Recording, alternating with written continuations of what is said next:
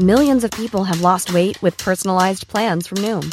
Like Evan, who can't stand salads and still lost 50 pounds. Salads generally for most people are the easy button, right?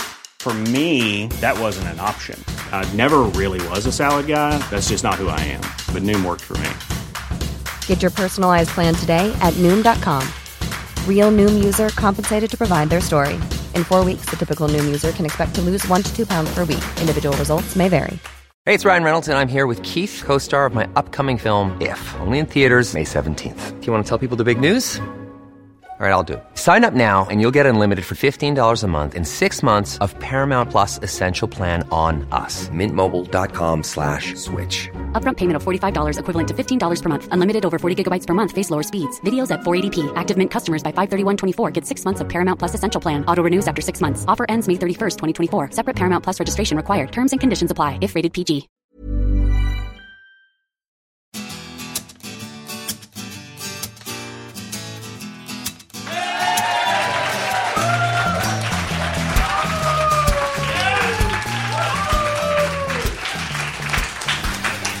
Thank you very much. Welcome to the Slacktivist Action Group. Now, my wife gave birth to our second child a week ago, ladies and gentlemen. Thank you. Thank you very much for a polite British round of applause. Of course, if this had been America, I'd have been able to sit down for the next 5 minutes for the whooping and the hollering. But often in Britain, you go, oh, I've just had a kid, and the reaction is, get over yourself. I had one age 13, it's not that big a deal. My daughter, we only got her home on Friday. And you think about the world that you're bringing a child into at the moment, the world of Trump, the world of Brexit negotiations, the world of Kim Jong-un, and a world where if you work hard and play by the rules, your wages can decrease in real terms over a 20-year period. We saw the Paradise Papers released how the rich are avoiding more and more tax by dodgy means. And I want you to know, ladies and gentlemen, I pay my tax. Some comedians do pay their taxes. So I was trying to pay my tax recently online, and actually HMRC wouldn't accept my money. That is the story that I've concocted with my lawyer, and we will be sticking to that story. Now, the problem was I was trying to pay it online, and there was a problem, so I phoned out the bank, and they said, oh, Mr. Parsons, what you're trying to do is you're paying by debit card, they said. And we have limits in place, Mr. Parsons, to prevent fraud, and you need to know that, Mr. Parsons. And I said, well, obviously we know it's not fraud, don't we, because we spent the last 5 minutes verifying I am who I say I am, and obviously you don't think it's fraud, do you, because you keep referring to me as Mr. Parsons. And what's more, in the whole history of crime, has anybody tried to defraud anybody else by paying their frickin' tax bill for them? And she said, oh, Mr. Parsons, what we need you to do, we need you to pay it in a series of instalments. And I said, oh, so you're happy to be defrauded just over a number of days? And she said, I'm not authorised to answer that, she said. She said, all I can tell you, we have limits in place to prevent fraud. And I said, well, obviously, we know it's not fraud, don't we? Not only can I answer all the questions that you have in front of you, I can throw in some bonus questions as well. Not only do I know what my first pet was called and my mother's maiden name, I can combine the two of them and tell you what my porn name is as well. And she said, I should warn you that we're recording these calls for training purposes. And I said, well, I don't think they'll be using this one, because if they do, it'll learn sod all. And this was too much for her, right? This was too much for her. So she said, I'm going to call my supervisor. So, she said, you're going to get a call in a couple of minutes. So 5 minutes later, I get a call back. Hello, is that Mr. Parsons? Yes, it is. Hello there. I'm from the bank. Now, I've just got a few security questions I need to ask you to verify you are who you say you are. And I said, well, you've called me up. Surely I'm the one who should be asking you the security details. Surely you've got quite a lot of security details about me already, given that you phoned my home phone and I am waiting for your call.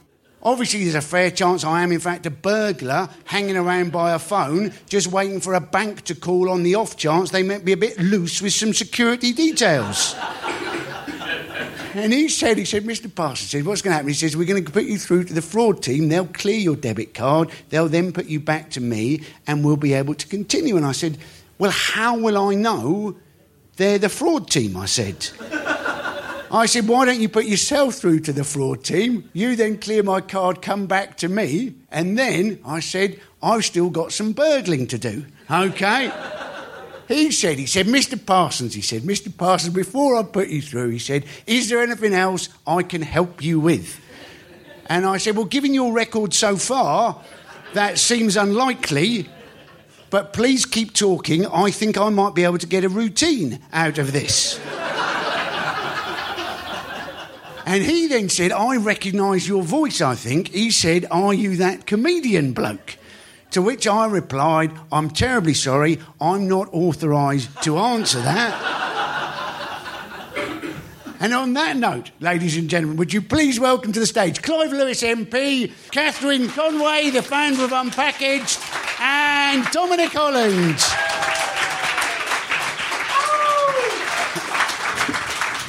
Welcome to the Slacktivist Action Group. Dominic, let's start with you. Something that, something in the ideal world you would be less slack about.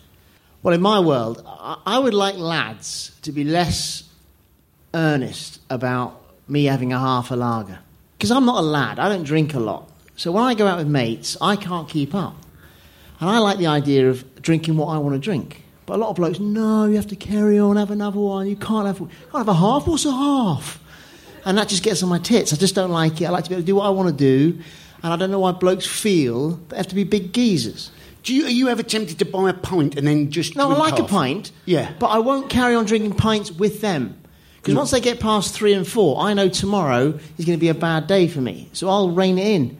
And then so if there's another round, I'll say, I'll have a half. There's more pain in me having that half than there is in me actually having another pint and having a headache in the morning. What I'm suggesting to you, though, is why not have the pint, but then not drink all, just drink the half, then you don't get the grief, you only get the half and you don't get the headache. Do you know what? I was in Ireland on a tour with some mates. You haven't answered my question. No, hang on. No, I'm going to tell you what happened. I was in Ireland on a tour with some mates, and it was Guinness. And I'm drinking Guinness, and Nick bought me a pint of Guinness, which I didn't want. I didn't ask for it. I said, I'm not having any more, I'm full. He brought me a pint of Guinness, and I'm about a third in. I go to the toilet with my Guinness. I'm pouring it down the urinal. He's followed me in. He's watching me. The grief I got was just ridiculous. Yes. Because I'm a small man, right? I'm 9 stone wet through. I can't drink as they can. Fair enough. I was going to offer to the group as my slackness for this month. I'd have been, in an ideal world, I'd have been less slack about having kids, because Dominic and I are much the same age. Dominic has got 4 kids, 3 teenagers, and aged 21, his son is Tom Holland, the actor, who plays Spider-Man.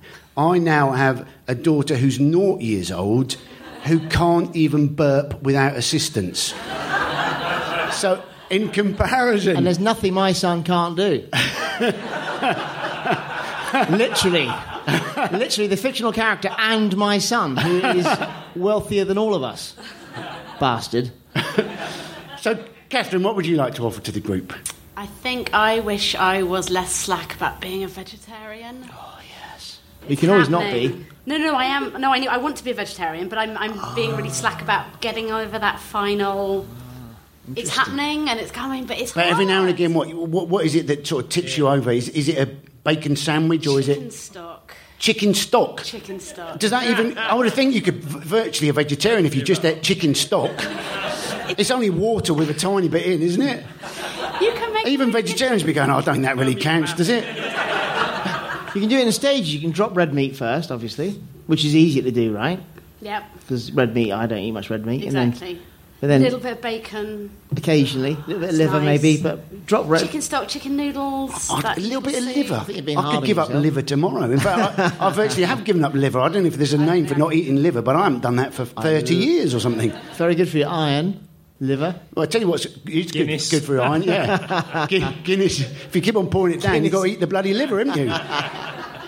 Clive, what about you? What would you like to offer to the group? I'd say saying no. Saying no. So I get a lot of people like your own team ask me to come and do things. And I say yes. But this is supposed to be bonding, mate. Well, no, this is great because everybody listening to the show will be going, oh, Clive, he'll do anything. You can't say no. So I don't say no enough. Basically, what happens when you're an MP, you get a lot of people come up to you and say, "Oh, Clive, I've got this project, I've got this thing." And today, actually, I found out someone who I had in an off-the-cuff comment said, "This sounds really interesting. Why don't you put it down in writing for me?" And they've come back and they've taken a year and produced the mother of all spreadsheets. And I was looking at it today and I almost cried because they've put so much work into it. So I will now go away and have to kind of do something with that. But from an offhand comment a year ago, I said, "That sounds really interesting." And it did. Why don't you put it down in writing for me? And now I'm in a point where I've got a spreadsheet the size of my office when you put it out. And it's like, yeah. Can you tell us saying no, I think saying no sometimes, because what you want when you're most people come into politics to help people. So when someone says to you, "I've got an idea, I want to do something," you want that enthusiasm. You want them to do it, but you also, at the same time, very difficult to say, "No, I'm not interested." But I think if you said, "Oh, I think that's very interesting," they come back to me, put it down on paper, and then they come back to you and it's on paper and it looks quite complicated, you go, "That wasn't as interesting as I thought it was." But I'm not going to tell you what I said in my office. But no, it actually, the thing, anyway, that's what I am. No, fair enough. And can we ask what the premise was? Oh, no, that'll give it away. We almost tricked him. He hasn't read it. He doesn't have a clue. Clive Lewis has just said no to something, ladies and gentlemen. Did you see that?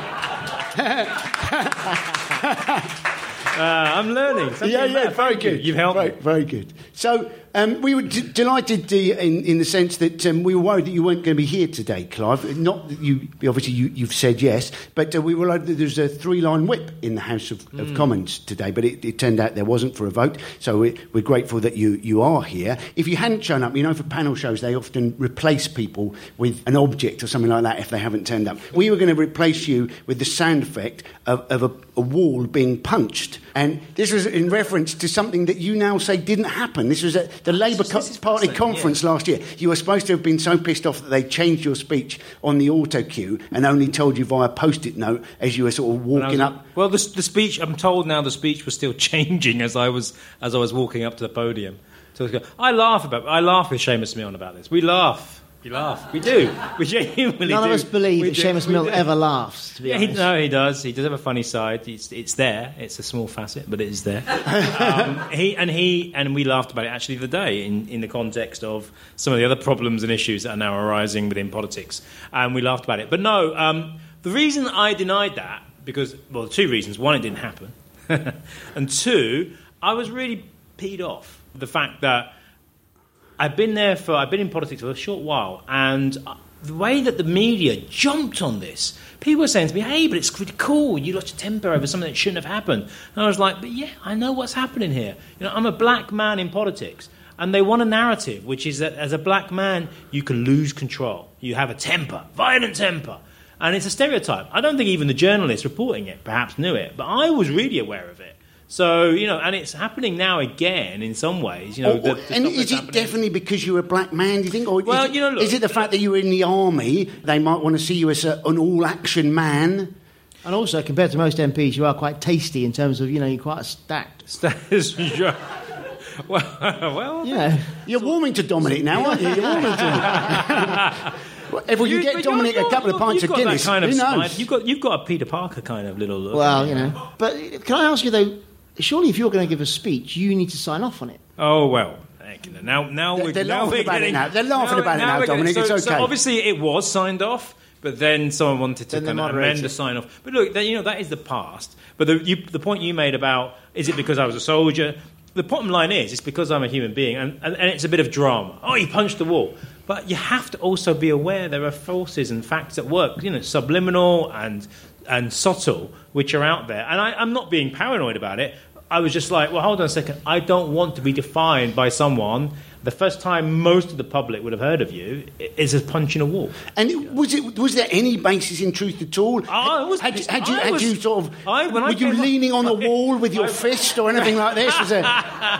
I flew off the stage and I came off and I gave it and I did give short shrift to a number of people behind the stage who'd been responsible. But I didn't punch the wall. I mean, I was ready to launch. I mean, someone said to me, I don't know about punching the wall. I would have punched Seamus. And now I'm not condoning that for a second. But I think I had a right to be upset. There's an expression in the West Indies, which my dad said to me when he heard what happened, which is, well, monkey knows which tree to climb.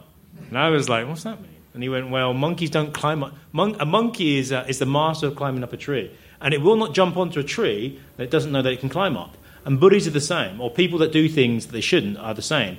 And so consequently, my dad said, he won't do that to you again. And, that's I think that's true. I came off and I let everyone know I was most unimpressed at what had happened. I didn't punch a wall. And I think that's an important marker to put down. And you were then moved from defence, you went to business, and you've resigned that because they wanted to trigger Article 50 and you didn't want to vote for that. In terms of how the Brexit negotiations are going, and if the public are going to change their mind on Brexit, Tony Blair telling them to change their mind, or it's not going to work. As a fan of Remain, how are we going to get to the stage of actually the British public, if we are going to get to that stage, that they're going to turn against it? I mean, a euro in some travel exchanges is worth more than £1 now. Rather than telling people that we might want a second referendum, is there anything in trying to encourage people doing booze cruises to Calais and, when they get over there finding Dover was cheaper than Calais and then thinking, fuck it, maybe we should do something about this? I think on the issue of Brexit, the problem we now have is that we have no constitution, no written constitution in this country, which I think is becoming glaringly obvious that the situation, the mess that we find ourselves in, if we had a written constitution, there would have been a guide path out of what we do next, what happens next. This is a major fundamental change to the constitution. Therefore, all the things about all the safety checks that should have been in the referendum, but which weren't, because David Cameron thought, well, first of all, when I promised it, I expected to go back into coalition in 2015 with the Lib Dems or someone else, and I could throw that promise out the window. Didn't work out. He was elected. I have to give the referendum. Gave the referendum because of his own internal civil war, which had been going on for the last 20 or so years, and then realised, oh shit, I'm going to lose it. But before that point had come, I'd already offered a referendum with no safety checks, like i.e. you need a 2/3 majority, or you need a minimum turnout, or all the other factors. I have to take some blame for that because I went through the lobbies and said, let's have a referendum. I've been in there for about 3 months. But ultimately, we're now where we are.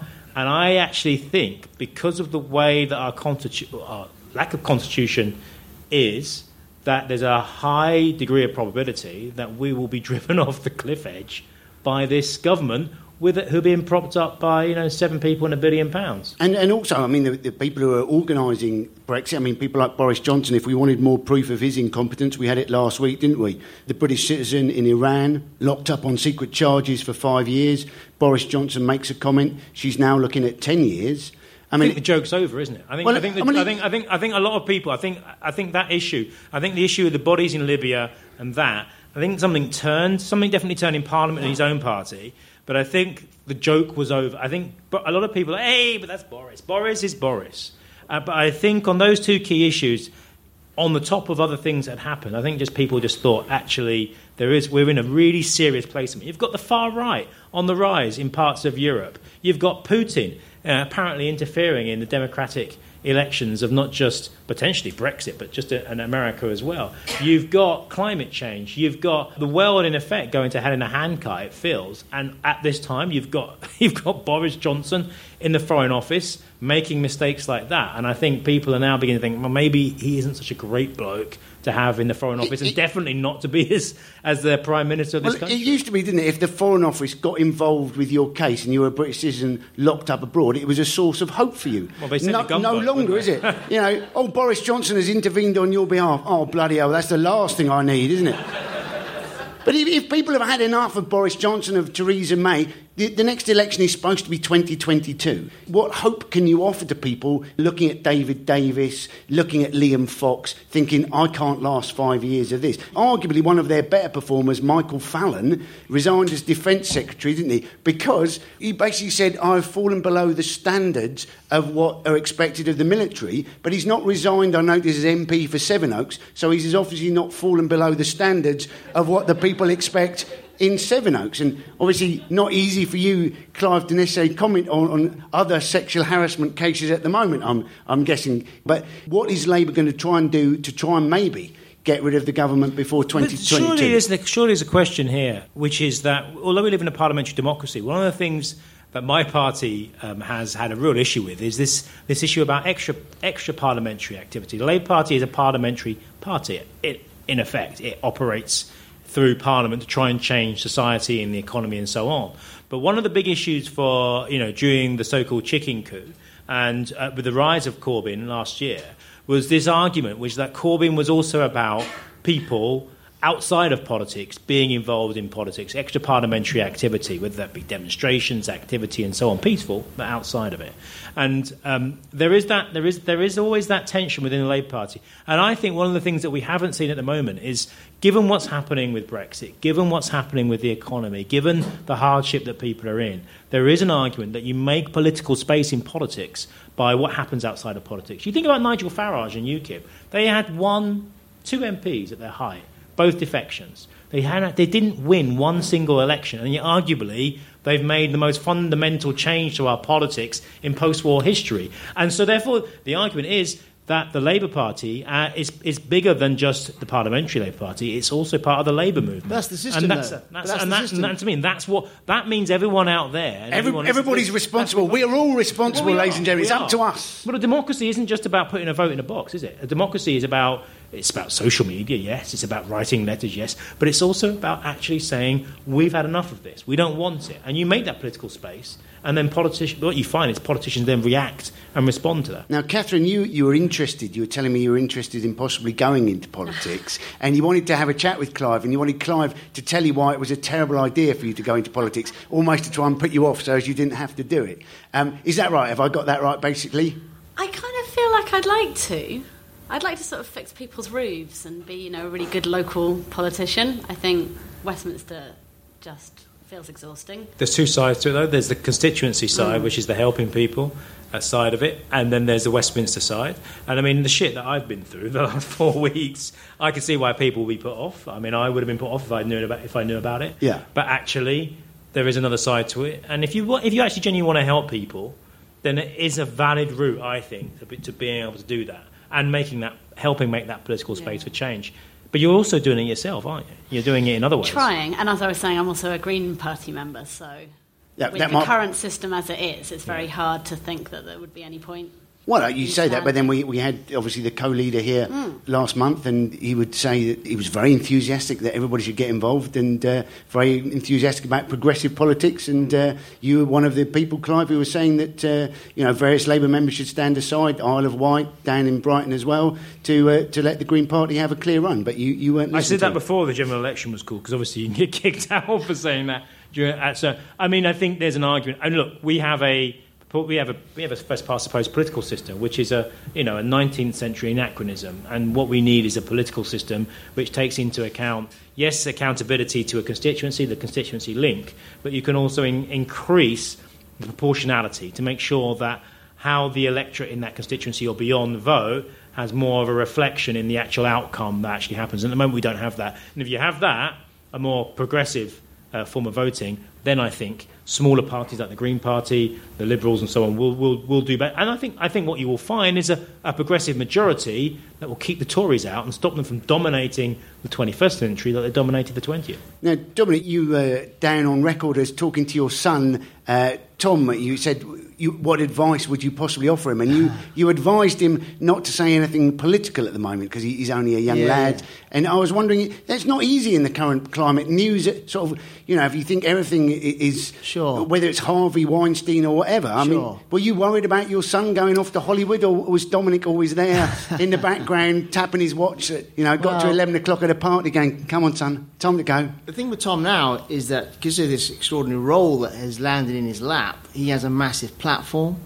So if he were to say something inadvertent... Spider-Man thinks this. Yeah, and I think he isn't able to cope with that. He's 21. When I was 21, I didn't know anything about politics or anything about the world. I disagree with things I hear now and I can make an argument, whereas Tom isn't able to do that. He's made movies since he was 14. He's not really been to school. He's been not homeschooled, but he's been on a movie set since he was 14. So if you did ask him a hard question on a red carpet, with the internet now, it would just expand and grow. Yeah. And he can't cope with that. And I've said to Tom, be apolitical, because you're just a kid who happens to be playing this role. And also, I think there's a lot of bullying. So Susan Sarandon voted for Bernie Sanders and didn't vote for Hillary.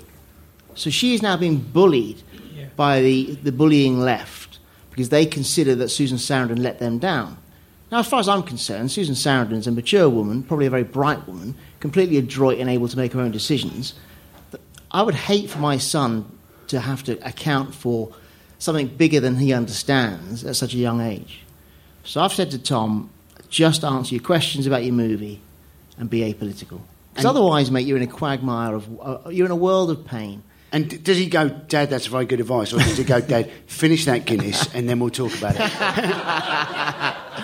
I think Tom does listen to me, because in America he has people now. I've never had people. I've been a showbiz person for 25 years. I've never had people. Tom has people. He has a battery of people, and they all want to remain his people. Okay, he can fire them.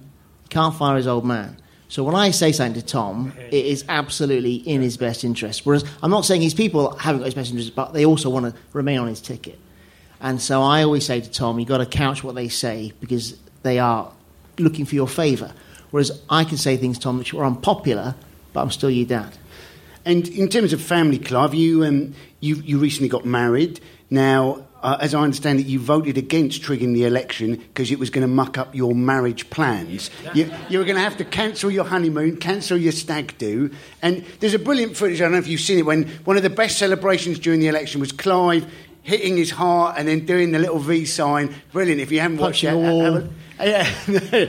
No, he touched it. He merely touched it with some force. And that's right, exactly. But yeah, I mean, I'm guessing you were ecstatic not only at the result, but also the fact that you then didn't have to go home and tell your wife. Not only had the election scuppered the marriage plans in terms of the honeymoon, but also that you didn't have a job anymore. So it was a very important.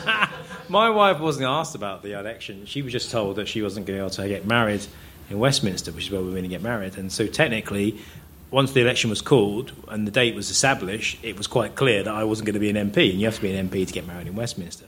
And so when that was broken to her, there were quite a few tears.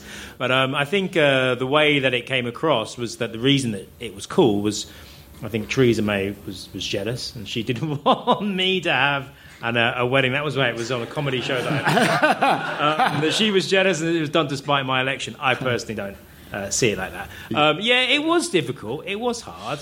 But actually, having the wedding having the wedding just before the election, and then my wife spending her honeymoon on the doorstep with me in Norwich was pleasant. It's exactly what she was after. It's what she wanted. I'm not sure she would agree with that. So where did you get married then? So Palace of Westminster stopped. So they actually made an exemption. Not a happy eater. They made an exception, and they allowed us to get married. And you got your honeymoon later, but have you had your stag do yet, Clive? That got cancelled, but I couldn't talk about that because that wasn't seen as that. I was told to shut up about that. Okay. So my stag do got curtailed, which my wife was very, very happy about. Yes. Well, I mean, given the footage on the internet that's obviously got you in a bit of trouble recently, I'm guessing she was very glad there wasn't more footage on the internet of what you might have been up to.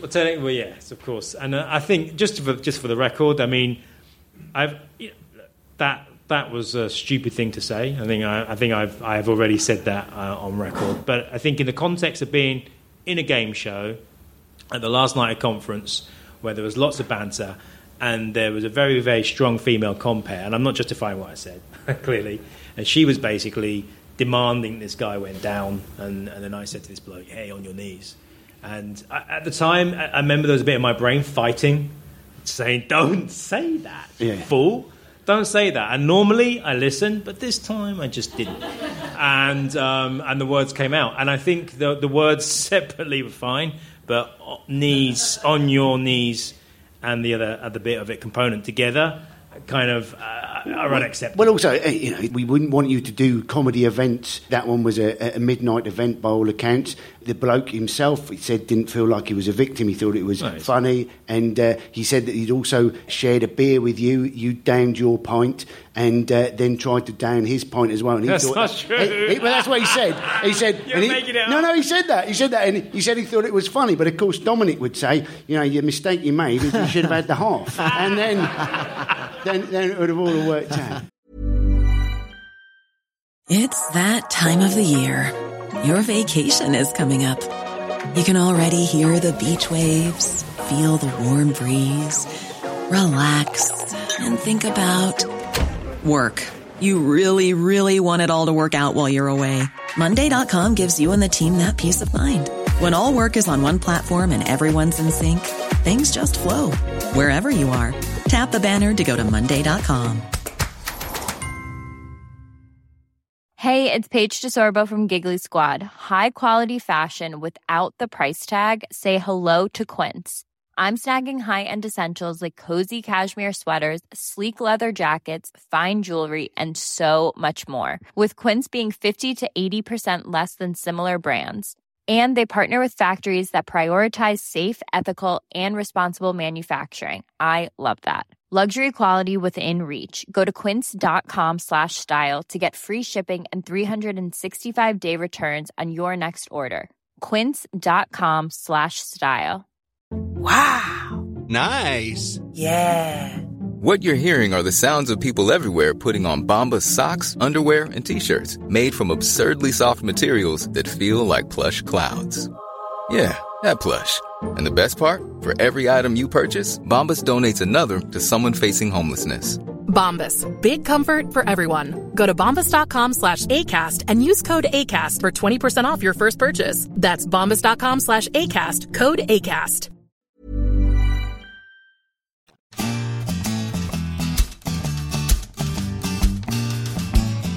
So, Catherine, let's move on to Unpackaged. You set up a cafe, you set up a shop, you've now got a concession at Planet Organic in Muswell Hill. The whole idea is to do away with packaging, to sort of refill. People come with their tubs and refill. And have you had problems with people refilling? There's supposed to be zero waste, but presumably some people aren't as good at filling their own tubs as they might be. If this is completely self-service, customer automated, do you have difficulties with people not filling their tubs as well as they might?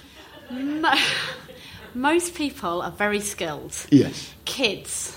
So the bottom row of handles is quite near little toddler level, so you've got to have proper vigilant eyes on the kids. But everyone's really capable. It's not hard. And also I think there's going to be more technology that's going to help it. So at the minute, yes, the dispensers are probably quite manual. So the whole idea is that you come down and we've got food in bulk and you bring your own containers and fill up. But there is a lot of development going on. So in the future, things could come through a supply chain. Packaging won't look in the future what it looks like now. So people will start seeing packaging as a service rather than a thing with an end of life. So it's really how you get goods from A to B. And that, I'm trying to think of some really good examples. So have you seen the company Made.com? So if you go, they've got a big shop, so they make furniture, and they've got a big shop in Tottenham Court Road, and you don't go and choose your sofa, you go in and choose a picture of your sofa. In the future, you could potentially buy food in that way, and it would come in a sort of capsule, and then you would, give the capsule back. So there's lots of really interesting new types of packaging coming through. So it's this. And at the moment, it's all dry food, like rice. Everything. So we used to sell 700 products. So we did vodka, wine, sweets, fruit and veg, oils, vinegars, shampoo. So the whole idea was like staple products. And it's cereals and pulses and dried fruit, but also chocolate buttons. Something for the kids, a bit of Pesta Power. Okay, you can get, nice. your quinoa or whatever, Mum, but we're getting chocolate buttons in a huge bell jar. One of our best sellers. Yeah. I think we probably sell we sell 10 kilos of mango slices a week, which tells you about the Do they send them to you, though? You don't have to, rip open loads of packets to put them in. So we get it in bulk, but part of the reason that I now don't own my own shop and I'm trying to work on bigger scale things is to sort out the supply chain, because to date it's not that easy to get bulk products because there isn't that much demand on the retail end. So it is a supply chain solution that's needed, which isn't very sexy for a comedy night out. What's stopping the big boys and girls in that industry saying, great idea, we'll have that, thank you very much, and do it ourselves? I think, so we're talking to them, so there's interest. I think to date, there hasn't been that much awareness amongst consumers. It's really chicken and egg, because they say consumers don't want it, and I say, well, it's quite hard for a consumer to ask for something they don't know exists, because you've spent the last 20 years selling them over-packaged products and telling them the only thing they should care about is price. So I think there's a lot of issues with the supply chain in terms of, they're so lean in their operations. Everything is about the maximum value per square foot, so it's very hard to then sort of bring in a new system that doesn't involve packaging, which is essentially, picking. But this is all very current at the moment with Blue Planet, with all the plastic in the oceans, talk of them even discovering plastic at the bottom of the Mariana Trench, 7 miles down. Plastic is everywhere. Plastic is in your drinking water. There is a fact that says that there is currently a ratio of 1 to 5 plastic to fish in the ocean. By 2050, it will be 1 to 1. Well, I saw footage on the internet. There's a hermit crab walking along, and it's got, for its shell, it's got a huge bit of Lego as its shell. Obviously, you're wondering, as it grows, whether it's going to lose that bit of Lego, then move on to Duplo if it can find a bit, Mega Block or whatever it is. You don't expect to be discovering James Cameron and his little submersible going, what can we discover on the very bottom of the ocean? It's a bag for life or whatever it is. Isn't it depressing, though, that we all know that China and India and the developing world account for an extraordinary amount of that plastic that's dumped into the oceans? The stat is that only 14% of all plastics is actually recycled. 14%. So 40% of it is being landfilled, 30% of it is escaping into the oceans and general environment. And of the 14% that's being recycled, only 2% is being recycled back into what it was. So glasses don't get recycled back into glasses, they get made into plastic. And that can only happen a few times, and then you can't do anything with it. So the whole recycling myth, it's not about recycling more. Because that's an interesting thing, isn't it? Once you see it, it's everywhere. We're in a theatre in London, the West End, and we've got plastic glasses. Is that because politically there'll be a bylaw that says a bar on Dean Street needs to have plastic glasses? The reason we've got plastic glasses is they're worried that we'll be a bit clumsy and we'll knock them off. Yeah. That's the only reason we've got plastic. It's not good enough reason. Or it's all going to kick off because, Clive's going to come off stage and be cross we asked him the wrong question. That's coming. No. It's brilliant. You're obviously completely across your facts as I would expect you to be. I'm now wondering if this person who approached you a year ago and said, I've got something, and then have done a huge spreadsheet, whether it was in fact Kath herself who'd gone, here we go, I can give you some facts, Clive. But the thing I'm interested about in terms of Michael Gove, the new Environment Secretary, there's been talk of trying, like the plastic bag tax has worked brilliantly in Britain in terms of... Clive's not happy about this. For those of you listening on the podcast, he's just thrown his head back in disgust at the mere mention of Michael Gove. Plastic bag tax has worked, though. Down 85%. You see people coming out of a shop now with a Jenga, a whole mountain of eggs at the top, walking out of a garage. But because they don't want to get a bag. But they're trying to do it for disposable cups, 5p on disposable cups. But the thing isn't, if you did that for a coffee shop, they say for when you go into a shop, would you like a plastic bag? And you say no, and then you can carry your stuff away. But if you go into a coffee shop and you say, oh, would you like a plastic cup or a disposable cup? And you go, no. Then what do they just pour it down your throat? How does it work? Go in your own mug. It's a different habit to get into, which is taking reusable things around with you. But once again, technology is going to help us. So there are going to be systems which can manage the flow of reusable cups around high streets. So at the minute, you can just you can take any disposable cup into most of the big coffee chains, and they'll now recycle it for you. It doesn't matter if it's their brand or someone else's brand. Whilst changing people's behaviour within the parameters of consumerism is a good thing, and it's a transitionary thing, it's something you're moving toward. Ultimately, I think many people will accept that the way that we live in the West, and is now increasingly that kind of so-called middle class, which is spreading now across the BRIC economies into China, India, we don't have enough planet. It's not going to work. So we can talk about taxes on plastic bags, we can talk about recycling coffee cups, but the bottom line is there isn't going to be enough planet to have that way of that lifestyle that we currently have. We're talking about a major fundamental change, not just to the way that we have economics and the way that but the whole thing about constant growth. Consumers, it's not sustainable. And at the moment, Michael Gove And I was there today in Parliament talking about the new industrial strategy. It is about growth. Now, I get that. My party also wants to talk about good growth, clean growth, sustainable growth. I get that as well. But actually, there isn't enough planet. But Clive, that's why. It needs we need actually something quite radical. That's to be why able politics and economics are incompatible, because you want to appeal to people to be voted in. So you're promising jam, and all politicians do that. They all promise jam, because without jam, you don't get into power. You don't get any chance to do anything. Yeah. So you constantly talk about growth, because any politician in Parliament talking about reducing the size of our economy is toast. So John McDonnell is under fire at the moment in the media for so-called having blown, a really bad budget, or a poor budget, an average budget by Philip Hammond, because he refused to enter into what he called the trite journalism, where they were saying to him, tell us how much it will cost for you to service Labour's spending debt, because you're going to spend more than the Tories. And he was basically, I hear what he's saying. He was saying, I'm not going to enter into this discussion, because actually we want to get away from this premise that investing in people, in infrastructure, in tomorrow. I disagree with that. Because what he actually said is... That is what he said. And I'll finish the point. I'll just finish the point, and you can please come in.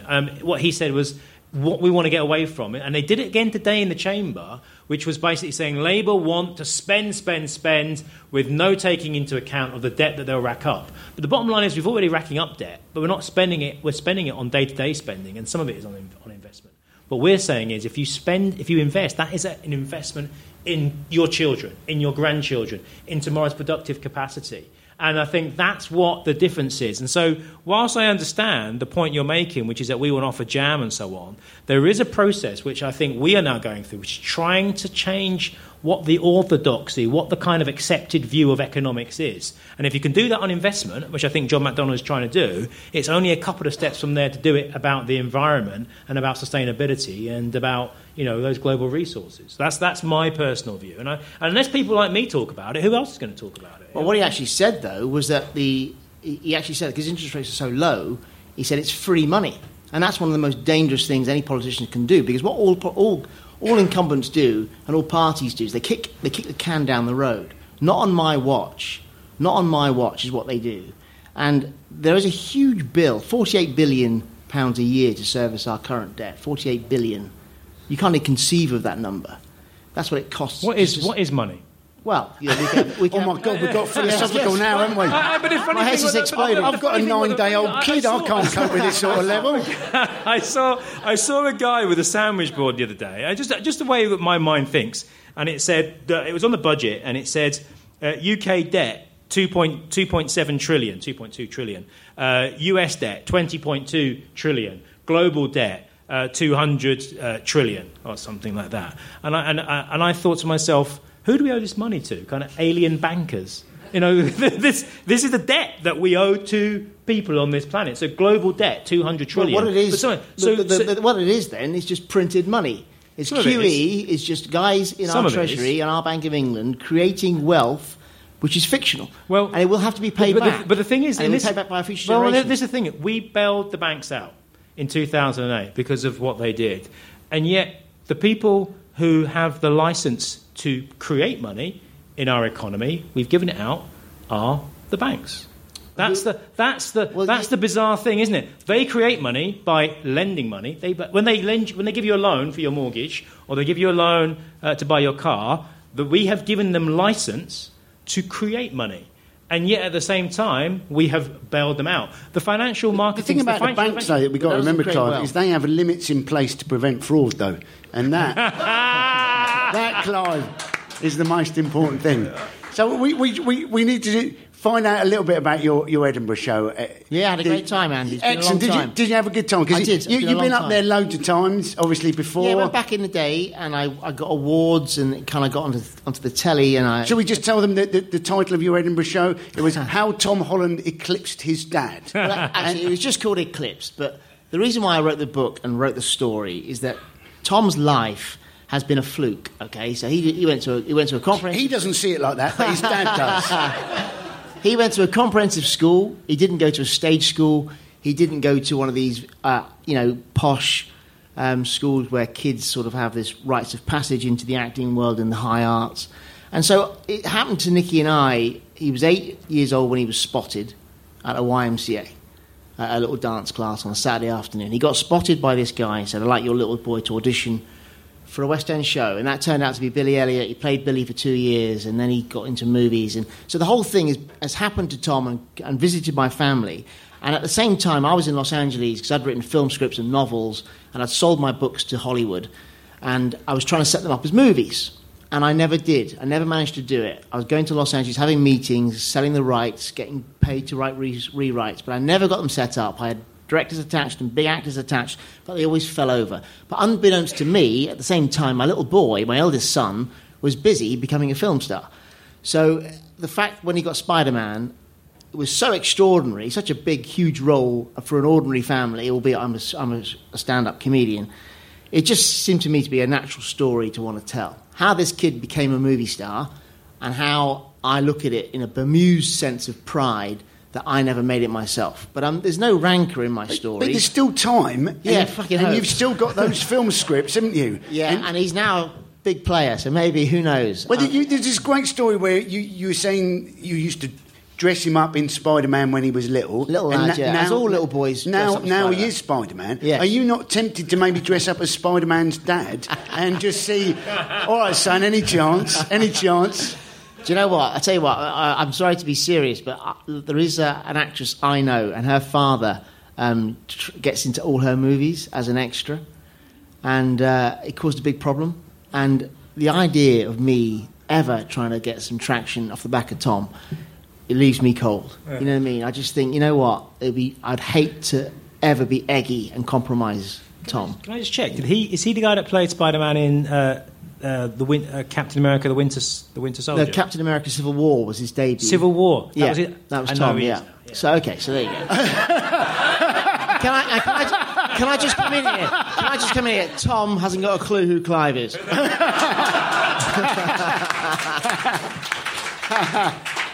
I know who he is now. Sorry, I'm not into. I like Captain America, so I'm not so much into the kind of individual ones, franchises. So that's all I know. But you know, I'm not particularly into the Avengers stuff.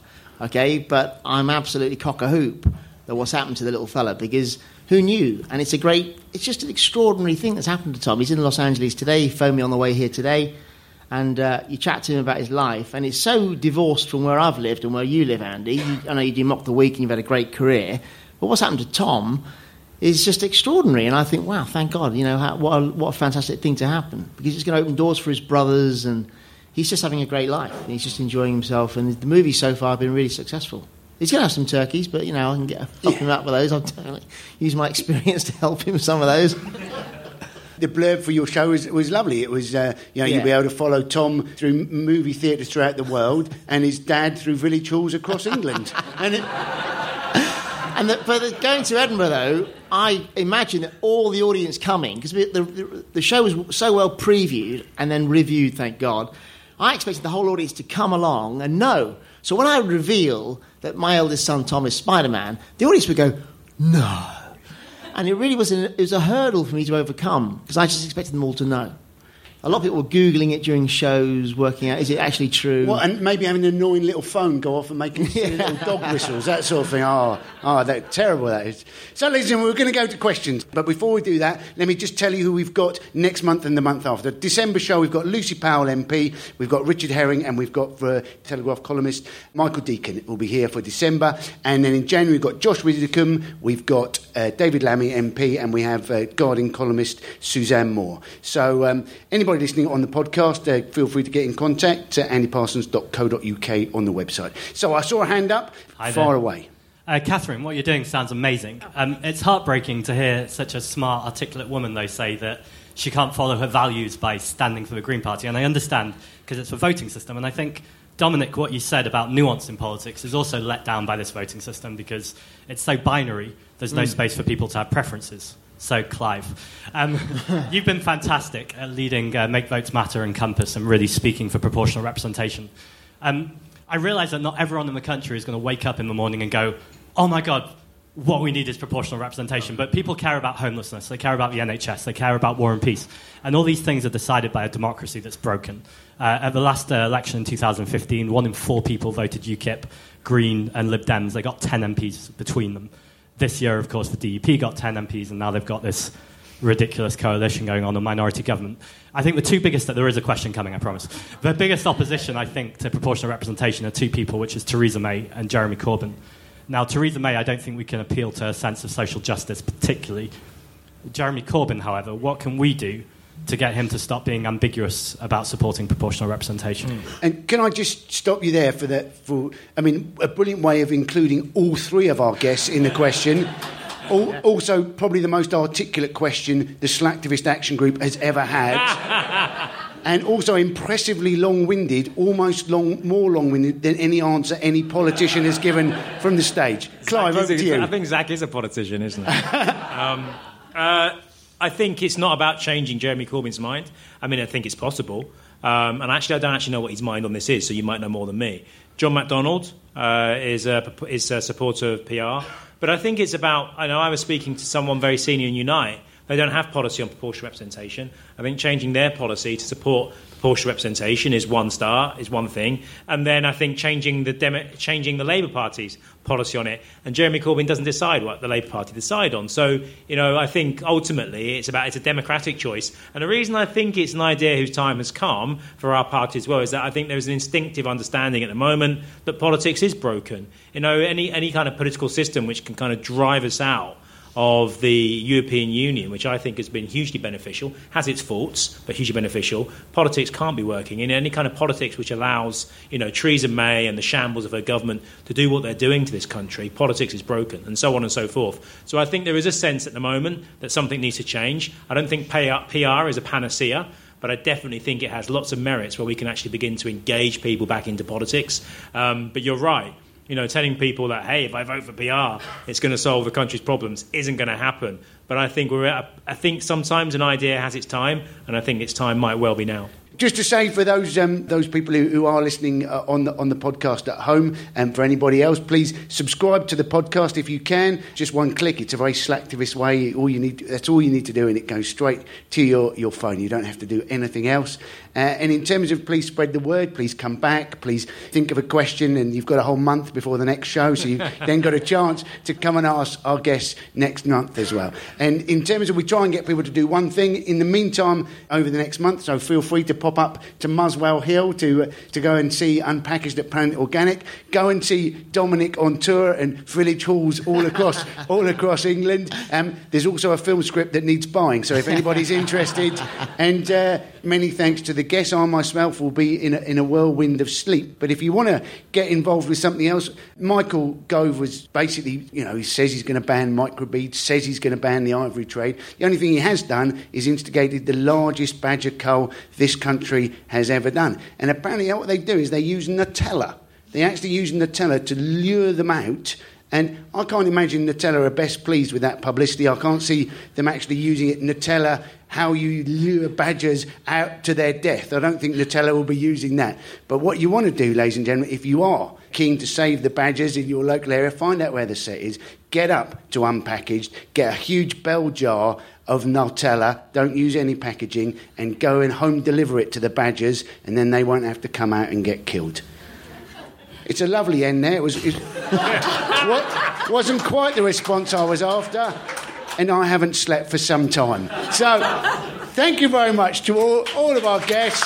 Clive Lewis MP, Catherine Conway, Dominic Holland. Thank you for coming. See you next time.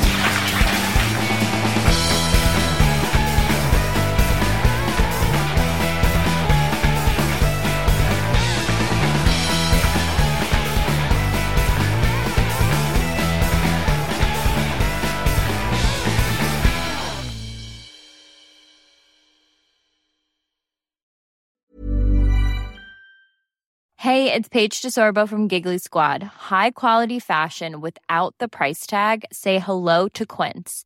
I'm snagging high-end essentials like cozy cashmere sweaters, sleek leather jackets, fine jewelry, and so much more. With Quince being 50 to 80% less than similar brands. And they partner with factories that prioritize safe, ethical, and responsible manufacturing. I love that. Luxury quality within reach. Go to quince.com/style to get free shipping and 365-day returns on your next order. quince.com/style.